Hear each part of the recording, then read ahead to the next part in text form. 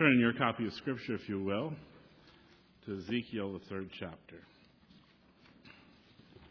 This is page 822 in the Bibles that are in the shelf in front of you. You can identify with Ezekiel as we left him last time sitting still for 7 days, overwhelmed. And there's more yet to come. And it seems like we find him down on his face again, able only to be lifted by the Spirit of the Lord. Maybe you've had that situation yourself. Beginning in chapter 3, verse 22. The hand of the Lord was upon me there, and he said to me, "Get up and go out to the plain, and there I will speak to you." So I got up and went out to the plain, and the glory of the Lord was standing there, like the glory I had seen by the Kibar River, and I fell face down. Then the Spirit came into me and raised me to my feet. He spoke to me and said, "Go shut yourself inside your house, and you, son of man, they will tie with ropes. You will be bound so that you cannot go out among the people. I will make your tongue stick to the roof of your mouth, so that you will be silent and unable to rebuke them, though they are a rebellious house. But when I speak to you, I will open your mouth, and you shall say to them, 'This is what the sovereign Lord says.' Whoever will listen to him, listen, and whoever will refuse to let him refuse, for they are a rebellious house. Now the Son of Man, take a clay tablet, put it in front of you, and draw the city of Jerusalem on it. Then lay siege to it, erect siege works against it, build a ramp up to it, set up camps against it, and put battering rams around it. Then take an iron pan, place it as an iron wall between you and the city, and turn your face toward it. It will be under siege, and you shall besiege it. This will be a sign to the house of Israel. Then lie on your left side, and put the sin of the house of Israel upon yourself. You are to bear their sin for the number of days you lie on your side. I have assigned you the same number of days as the years of their sin. So for 390 days you will bear the sin of the house of Israel. After you finish this, lie down again, this time on your right side, and bear the sin of the house of Judah. I have assigned you 40 days, a day for each year. Turn your face toward the siege of Jerusalem, and with bared arm prophesy against her. I will tie you up with ropes so that you cannot turn from one side to the other until you have finished the days of your siege. Take wheat and barley, beans and lentils, millet and spelt, put them in a storage jar, and use them to make bread for yourself. You are to eat it during the 390 days you lie on your side. Weigh out 20 shekels of food to eat each day, and eat it at set times. Also measure out 1/6 of a hin of water, and drink it at set times. Eat the food as you would a barley cake. Bake it in the sight of the people, using human excrement for fuel." The Lord said, "In this way, the people of Israel will eat defiled food among the nations where I will drive them." Then I said, "Not so, sovereign Lord. I have never defiled myself. From my youth until now, I have never eaten anything found dead or torn by wild animals. No unclean meat has ever entered my mouth." "Very well," he said. "I will let you bake your bread over cow manure instead of human excrement." He then said to me, "Son of man, I will cut off the supply of food in Jerusalem. The people will eat rationed food in anxiety and drink rationed water in despair.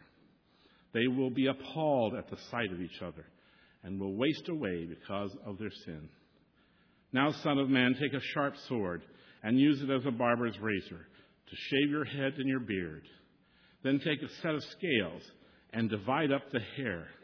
When the days of your siege come to an end, burn 1/3 of the hair with fire inside the city. Take 1/3 and strike it with a sword all around the city, and scatter 1/3 to the wind, for I will pursue them with drawn sword. But take a few strands of hair and tuck them away in the folds of your garment. Again, take a few of these and throw them into the fire and burn them. A fire will spread from there to the whole house of Israel. This is what the sovereign Lord says. This is Jerusalem, which I have set in the city of the center of the nations, with countries all around her. Yet in her wickedness she has rebelled against my laws and decrees more than the nations and countries around her. She has rejected my laws and has not followed my decrees. Therefore, this is what the sovereign Lord says. You have been more unruly than the nations around you and have not followed my decrees or kept my laws. You have not even conformed to the standards of the nations around you. Therefore, this is what the sovereign Lord says. I myself am against you, Jerusalem, and I will inflict punishment on you in the sight of the nations. Because of all your detestable idols, I will do to you what I have never done before and will never do again. Therefore, in your midst, fathers will eat their children, and children will eat their fathers. I will inflict punishment on you and will scatter all your survivors to the winds. Therefore, as surely as I live, declares the sovereign Lord, because you have defiled my sanctuary with all your vile visions, images, and detestable practices, I myself will withdraw my favor. I will not look on you with pity or spare you. A third of your people will die of the plague.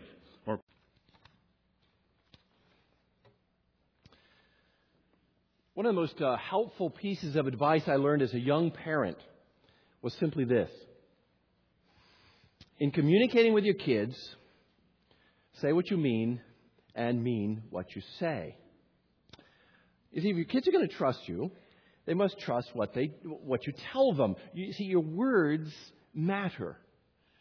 They must believe what you say. Now, this has all sorts of implications. For one thing, it means you must be careful to make good on your promises. Don't say you're going to play catch with your son on Saturday and then decide that you're going to go with the guys to play golf instead. No, that's not good. On the other hand, it also means that you have to be careful not to make idle threats to your kids. You're driving down the road with the kids in the back seat, and Johnny hits Susie, and you say, Johnny, if you don't say you're sorry to your sister right now, I'm going to stop this car, you're going to get out, and you're going to walk home.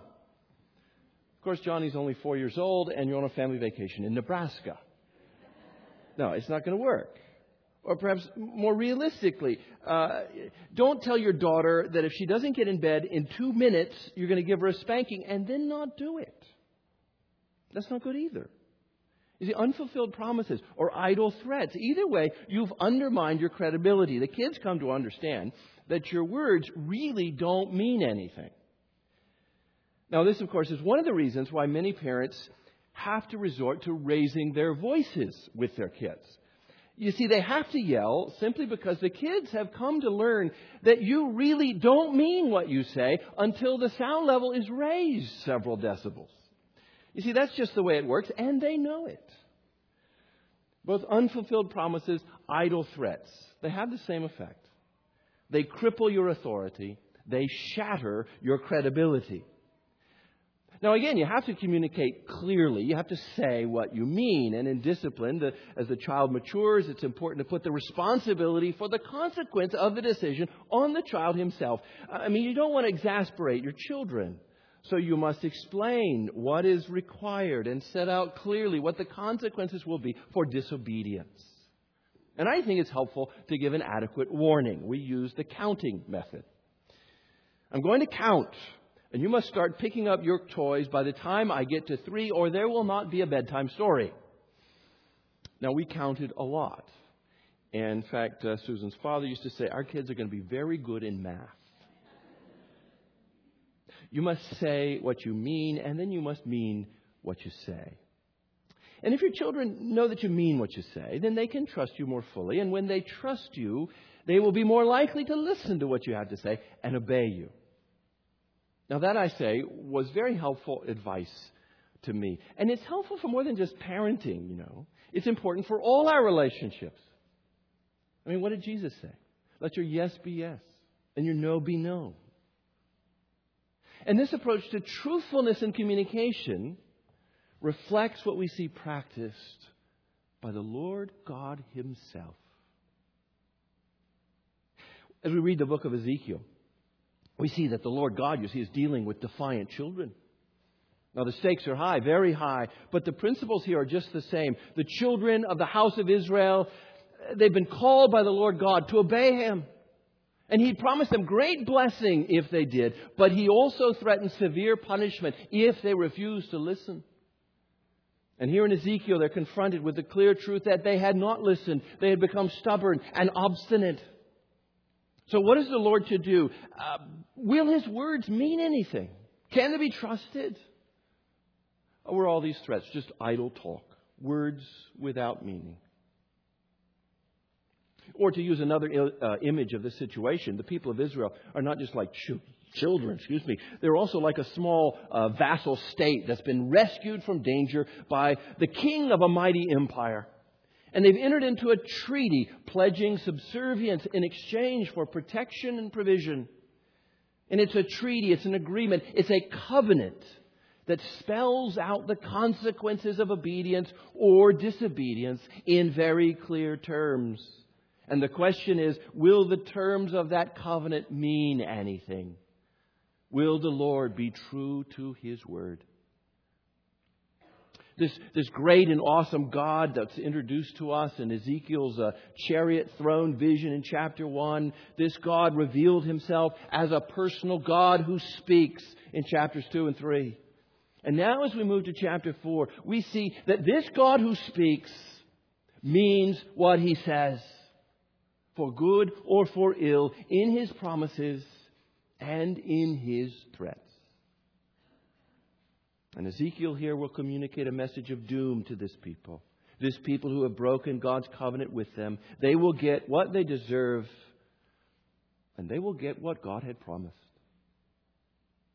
But we'll see as well that the Lord's faithfulness to His word of judgment offers us hope that He will also be faithful to His word of mercy. So I invite you to jump back into the book of Ezekiel with me. Last week we left the prophet sitting among the exiles in Babylon. He was overwhelmed by this vision of the appearance, of the likeness, of the glory of the Lord. The Lord spoke to him and commissioned him to speak His words to the people of Israel. Eat this scroll, He says. Take it to heart and then speak my words to these people. And Ezekiel did. And for a week he was overwhelmed. He was traumatized by the experience. And at the end of 7 days, the Lord meets with him again. And again he was confronted by this vision of the glory of the Lord. And then immediately we encounter something we do not expect. This prophet who's been commissioned to speak for God is told to go shut himself up in his house. And there he would be tied up with ropes so he can't get out among the people. And the Lord Himself would make his tongue stick to the roof of his mouth, rendering him speechless. A speechless prophet. Now there's a paradox about as bad as a preacher with laryngitis. Now if I had served as the Lord's director of communications, this is not the way I would have gone about it. I'd have put Ezekiel in the middle of the market with a megaphone. But no, here he is, tied up in his house, unable to speak. Go figure. Just remember, the Lord God is beyond us. His ways may be strange, even inscrutable to us. So be it. He is God after all. Well, in fact, we don't know if this binding was meant literally or figuratively. And in fact, his inability to speak wasn't absolute. In some way, his silence continues for the next 7 years, for it's only after he receives the news that Jerusalem has been destroyed that we read in chapter 33, verse 22, that my mouth was opened and I was no longer silent. But in the meantime, we know that the prophet does in fact speak from time to time. But it's only God's words that he speaks. Chapter 3, verse 27. But when I speak to you, I will open your mouth, and you shall say to them, this is what the sovereign Lord says. In a sense, you see, it is Ezekiel as Ezekiel who is silent.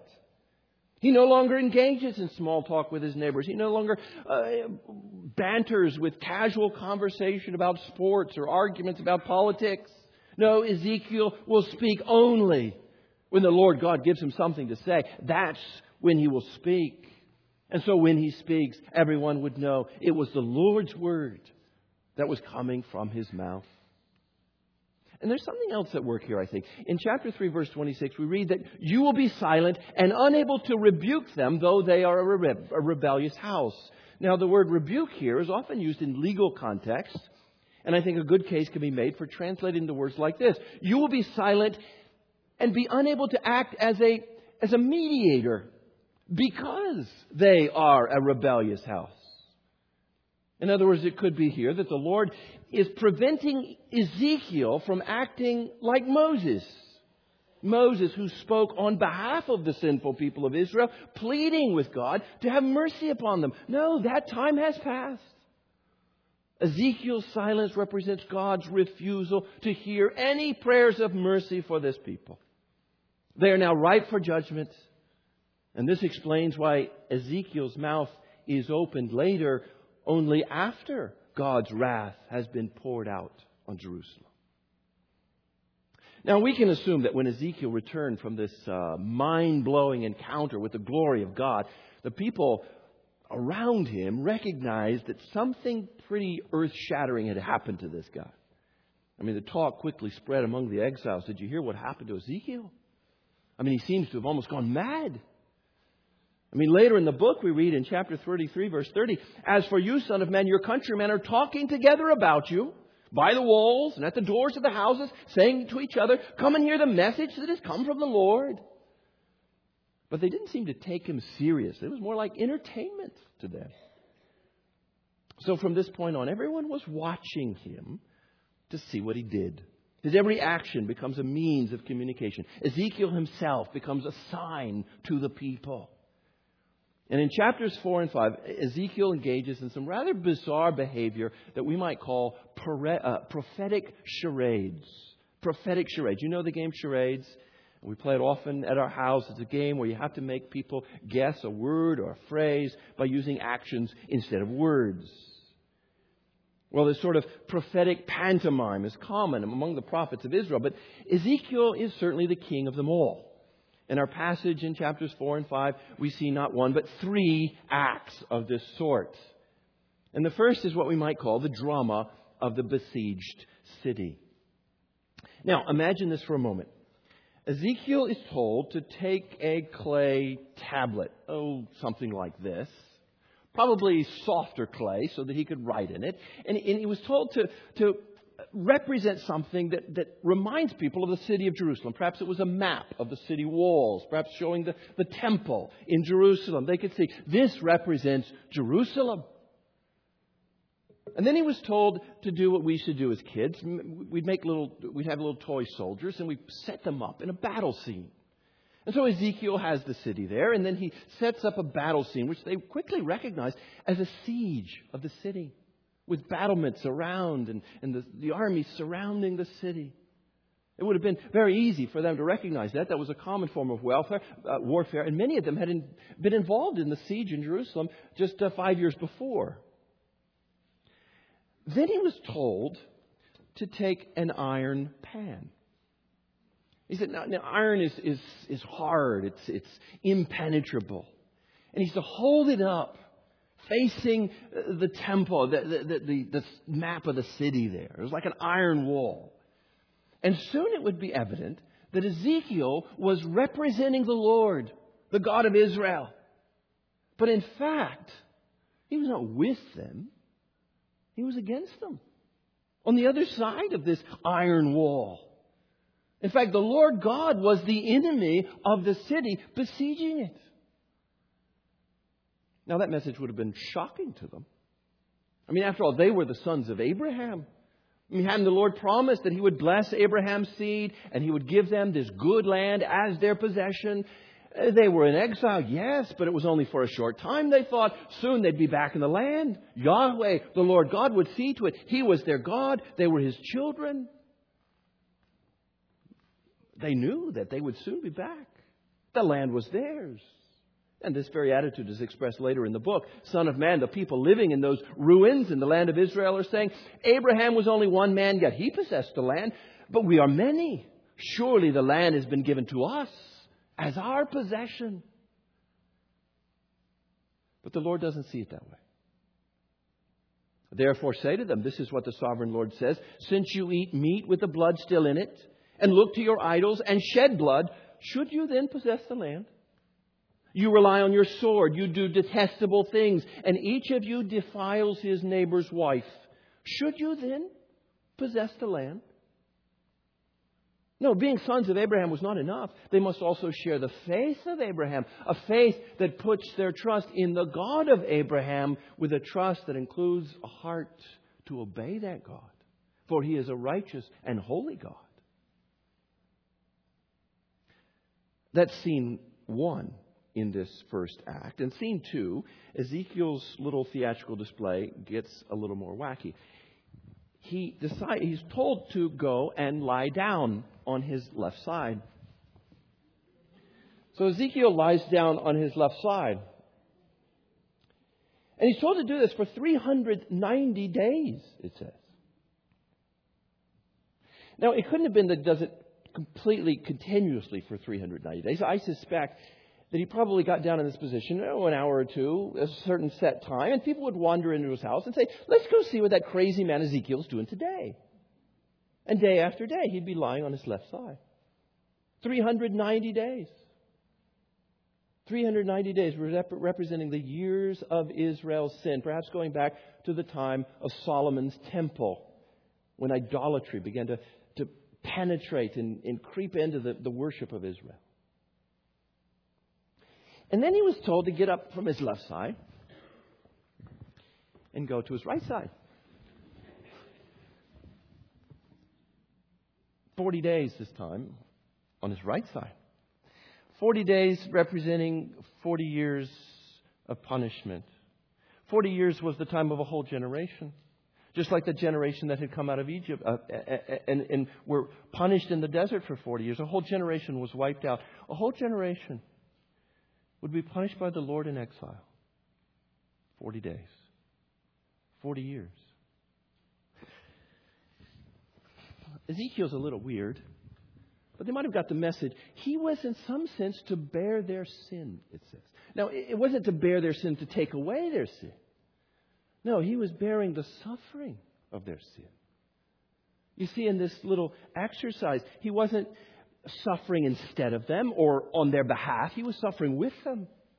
He was symbolizing the awful consequence of that their sin would incur. And perhaps, I think, lying on his side might suggest a forced Sabbath of the land, deserted and desolate. Then Ezekiel engages in a second prophetic act. Now, this one speaks both of the suffering that the people would experience and the defilement that it would entail. He's told to take wheat and barley, beans and lentils, millet and spelt, put them in a storage jar, and use them to make bread for himself. Now, I'm no baker, but that clearly is a very strange mixture with which to make bread. Perhaps that suggests that during the siege of a city, food would be so scarce they would have to put together whatever they could find. One medieval rabbi actually tried to duplicate this recipe and found that it was not fit for dogs. Anyway, it was pretty bad bread. And the portions weren't very good either. He says, weigh out 20 shekels of food to eat each day and eat it at set times. 20 shekels. That's about 8 ounces of bread. That's not much. 6 mini bagels. That's it. A whole day's ration. And then it says, also measure out 1/6 of a hin of water and drink it at set times. That's a little more than this. Less than 2 pints. That's it. Day's ration. 390 days. Living on that per day.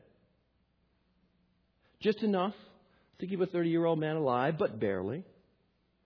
You see, Ezekiel, he doesn't prophesy Israel's doom from a distance. He's not sitting comfortably in his armchair, railing against the sins of the people. No, in these peculiar acts, he's identifying himself with his nation. He's entering into their suffering, the suffering that this sinful people will experience.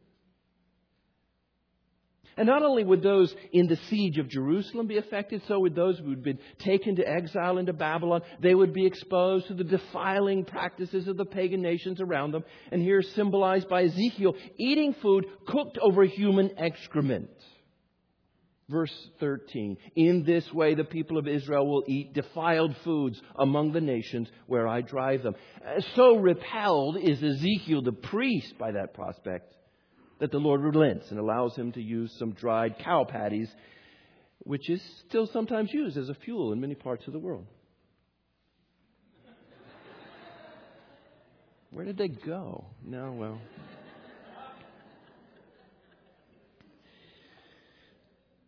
Now, a third pantomime is recounted in chapter 5. Now, son of man, take a sharp sword and use it as a barber's razor to shave your head and your beard.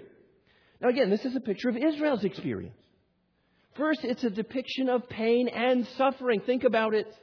Before the invention of Gillette Mach 4 razor.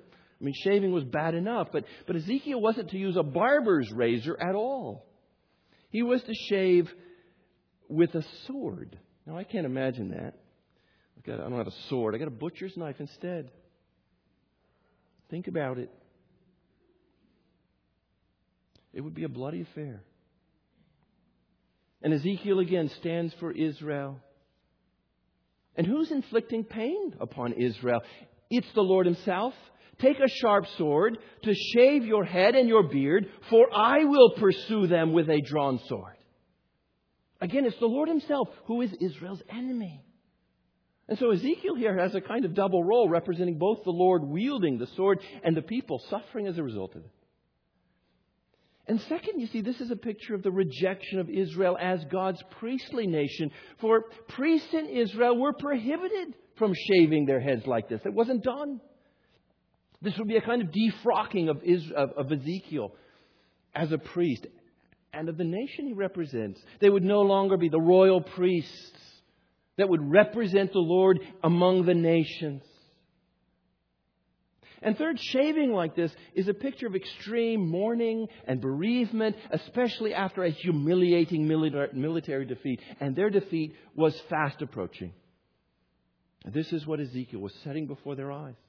But there's more to it. Shave your head and your beard. Then take a set of scales and divide up the hair. Now, I would have had some hair, but I don't have any to spare, actually. So, when the days of your siege come to an end, burn a third of the hair with fire inside the city. Take a third and strike it with the sword all over the city, and scatter a third to the wind. For I will pursue them with a drawn sword. But take a few strands of hair, tuck them into the fold of your garment, in your belt. Yes, there'll be some who are saved. But then, again, take even a few of those and throw them into the fire and burn them up. It's pretty clear what this shows, isn't it? When the Lord executes His judgment on Israel, only a very tiny remnant of the people will survive. A besieged city. A starving and defiled people. A shaved priest with his hair scattered in the wind, burned in the fire. These are the pictures that the prophet sets before the people. Visual aids to help them not just hear the message, but in some sense experience it, feel it. But in case you're not very good at this game of charades, beginning in chapter 5, verse 5, the Lord through the prophet speaks in plain words about what all this means.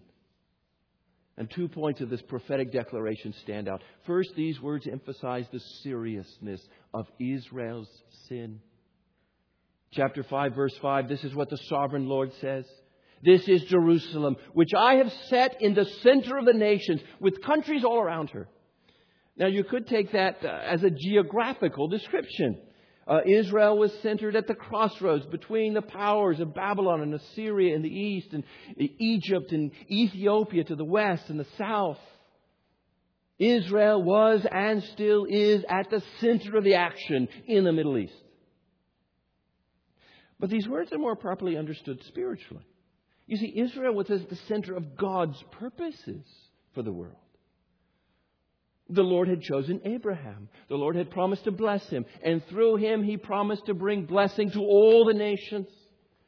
And Israel was chosen to receive God's law and to display His righteousness as a light to the nations. Israel was to show the world what the Lord God was like. But here the Lord says that Israel has not just become like the other nations of the world. Israel's actually become much worse. Verse 6, in her wickedness she has rebelled against my laws and decrees more than the nations and countries around her. You have been more unruly than the nations around you. You have not followed my decrees or kept my laws. You have not even conformed to the standards of the nations around you. It's a sad description. And the Lord has had enough. Therefore, he says in verse 8, this is what the sovereign Lord says. I myself am against you, Jerusalem. And here the words are emphatic. Look, the one who is against you, it's me. It is me. I myself am against you, Jerusalem. And I will inflict punishment on you in the sight of the nations. You see, it's the honor of the Lord's name that is at stake here. If nations look at Israel and say, this is the people of Yahweh, the Lord, and look at them. They're a miserable people. They're worse than us. I guess that must be what their God is like. You see, that brings shame on the character of God. It denigrates, it dishonors His reputation as a holy and just God. He can stand it no longer. I will protect my own honor, he says. I myself am against you, Jerusalem, and I will inflict punishment on you in the sight of the nations. And from God's perspective, that punishment is not only justified, it is necessary. And that public punishment will be severe. You could even call it horrible. This prophetic declaration not only proclaims the seriousness of Israel's sin, it also declares the horror of God's judgment. Just look at what it says. Chapter 5, verse 9, because of all your detestable idols, I will do to you what I have never done before and will never do again. Therefore, in your midst, fathers will eat their children and children will eat their fathers. And I don't think this is figurative language. For this is what happens. This is what happens when a city is besieged and its food and water supplies are cut off. Nothing goes in, nothing goes out. People resort to cannibalism just to stay alive. Verse 11, therefore, as surely as I live, declares the Lord, because you have defiled my sanctuary with all your vile images and detestable practices, I myself will withdraw my favor. I will not look on you with pity or spare you. Verse 14, I will make you a ruin and a reproach among the nations around you in the sight of all who pass by. You will be a reproach and a taunt, a warning and an object of horror to the nations around you when I inflict punishment on you in my anger and wrath and stinging rebuke. You see, Israel will be a witness to the nations, both when God blesses and when God judges. Verse 16, when I shoot at you with my deadly and destructive arrows of famine, I will shoot to destroy you. I will bring more and more famine upon you and cut off your supply of food. I will send famine and wild beasts among you, and they will leave you childless. Plague and bloodshed will sweep through you, and I will bring the sword against you. I, the Lord, have spoken. And this is no far-off prediction left for some distant future. No, the Lord is counting to 3, and He's already at 2 9/10. Look at what He says in chapter 7. You might want to turn there. Look at chapter 7, verse 2. Son of man, this is what the sovereign Lord says to the land of Israel. The end. The end has come upon the four corners of the land. The end is now upon you, and I will unleash my anger against you. Disaster, an unheard of disaster is coming. The end has come. The end has come. It has roused itself against you. It has come. Doom has come upon you, you who dwell in the land. The time has come. The day is near. There is panic, not joy upon the mountains. I am about to outpour out my wrath on you and spend my anger against you. I will not look on you with pity or spare you. I will repay you in accordance with your conduct and the detestable practices among you. Then you will know I, the Lord, is the one who strikes this blow. Now, what are we to make of this? Now, some people hear this, and they think that the God of the Bible must be a pretty cruel despot, a bloodthirsty tyrant, a monster. I mean, how could he possibly inflict such severe punishment on people? Now, they may think that. But my response is that the Lord is only doing what He said He would do. See, the lesson is clear. Whether we like it or not, the Lord God means what He says. For you see, when He first gave His law to His people Israel, when He first entered into this covenant relationship with them, He said, "Do this and you will live. Keep my laws, obey my commands, and you will receive my blessing." And in Leviticus chapter 26, then again in Deuteronomy chapter 28, the Lord laid out the blessings of the covenant if they obeyed. But He also laid out the curses of the covenant if they didn't obey. So if you listen to my voice and respond in faith and you're loyal to me as your God, you will live in a good land, a land of milk and honey. You and your families will prosper. But if you fail to listen, and if you chase after other gods, then be warned, be warned. Listen to these words from Leviticus chapter 26. He says, if you will not obey me, if you reject my decrees, if you abhor my laws, if you violate my covenant, then when I cut off your supply of bread, 10 women will be able to bake your bread in one oven. They will dole out the bread by weight. You will eat, but you will not be satisfied. Or this, Leviticus 26, verse 29. You will eat the flesh of your sons and the flesh of your daughters. Verse 33, I will scatter you among the nations and will draw out my sword and pursue you. Verse 22, I will send wild animals against you. They will rob you of your children. You see, Ezekiel's depiction of the horror of God's judgment is simply a repetition of what God had already told them years before. They had been warned. In fact, the Lord God had been patient with them for 390 years at least. They knew the choice they were making. They're like children whose parents make a command and then explain the consequences of disobedience. If they refuse to obey and suffer those consequences, they have no one to blame but themselves. The horror of this judgment is something they brought upon themselves. Ezekiel in chapter 6 verse 10 puts it well. Chapter 6 verse 10. Turn to that. Look at it. Put your finger on it. The Lord says, I did not threaten in vain to bring this calamity upon them. I told them what would happen. Now I am doing just what I said I would do. The Lord is true to His word. Now, do you see how fundamental this is to our relationship with God? I mean, it goes back to the very beginning, in the garden, doesn't it? The Lord God said to Adam and Eve, if you eat from the tree of the knowledge of good and evil, you will die. Now, of course, the serpent tried to deny it. You will surely not die, he said. God's word can't be trusted. And Adam and Eve believed the devil. They put their trust in themselves rather than in God. And Adam and Eve ate the forbidden fruit, and they did die. And we all died with them, cut off from the life of God, destined for the grave. The Lord God means what He says. He does not threaten in vain. Do you believe that? Do you believe that? He lays it out very clearly. Jesus says there is a narrow road that leads to life. And there is a broad road that leads to destruction. Which will you choose? He says that if you hear these words of mine and put them into practice, you'll be like a house built on a rock that can withstand any storm. But if you hear these words of mine and don't put them into practice, you'll be like a house built on sand that will eventually fall with a great crash.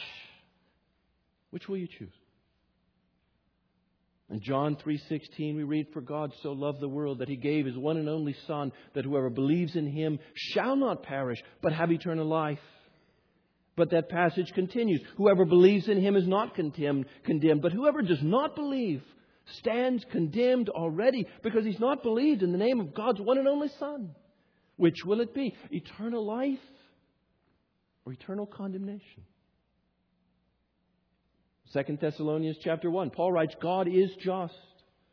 He will punish those who do not know God, who do not obey the gospel of our Lord Jesus. They will be punished with everlasting destruction and shut out from the presence of the Lord and from the majesty of His power on the day He comes to be glorified. For the wages of sin is death. The Lord God means what He says. He makes good on His promises, and He does not threaten in vain. Now that may sound frightening, this idea that God really does mean what He says. But I tell you, it doesn't have to be. In fact, I think ultimately it is a source of great hope. In fact, it's our only hope. For those same passages in Leviticus and in Deuteronomy that speak of the horrible punishment that will be afflicted upon the Israelites also says that God offers mercy. He offers mercy when those same people recognize the truth about what they have done and they turn back to Him. There is grace through truth, remember? Leviticus chapter 26, verse 40. But if they will confess their sins and the sins of their fathers, their treachery against me, their hostility toward me, which made me hostile toward them, so that I sent them into the land of their enemies, then when their uncircumcised hearts are humbled and they pay for their sin, I will remember my covenant with Abraham. I will remember the land. I will not reject them or abhor them so as to destroy them completely, breaking my covenant with them. But for their sake, I will remember the covenant with their ancestors, whom I brought out of Egypt in the sight of the nations to be their God. I am Yahweh, the Lord. I will remember my covenant with Abraham. And so it is here with Ezekiel. The Lord speaks of a remnant that will be saved, a faithful few through whom God's saving purposes for the world will continue. Ezekiel chapter 6, verse 8, but I will spare some. For some of you will escape the sword when you are scattered among the lands and nations. Then in the nations where you have been carried captive, those who escape will remember me. They will remember how I have been grieved by their adulterous hearts which have turned away from me, and by their eyes which have lusted after their idols. They will loathe themselves for the evil they have done and for their detestable practices.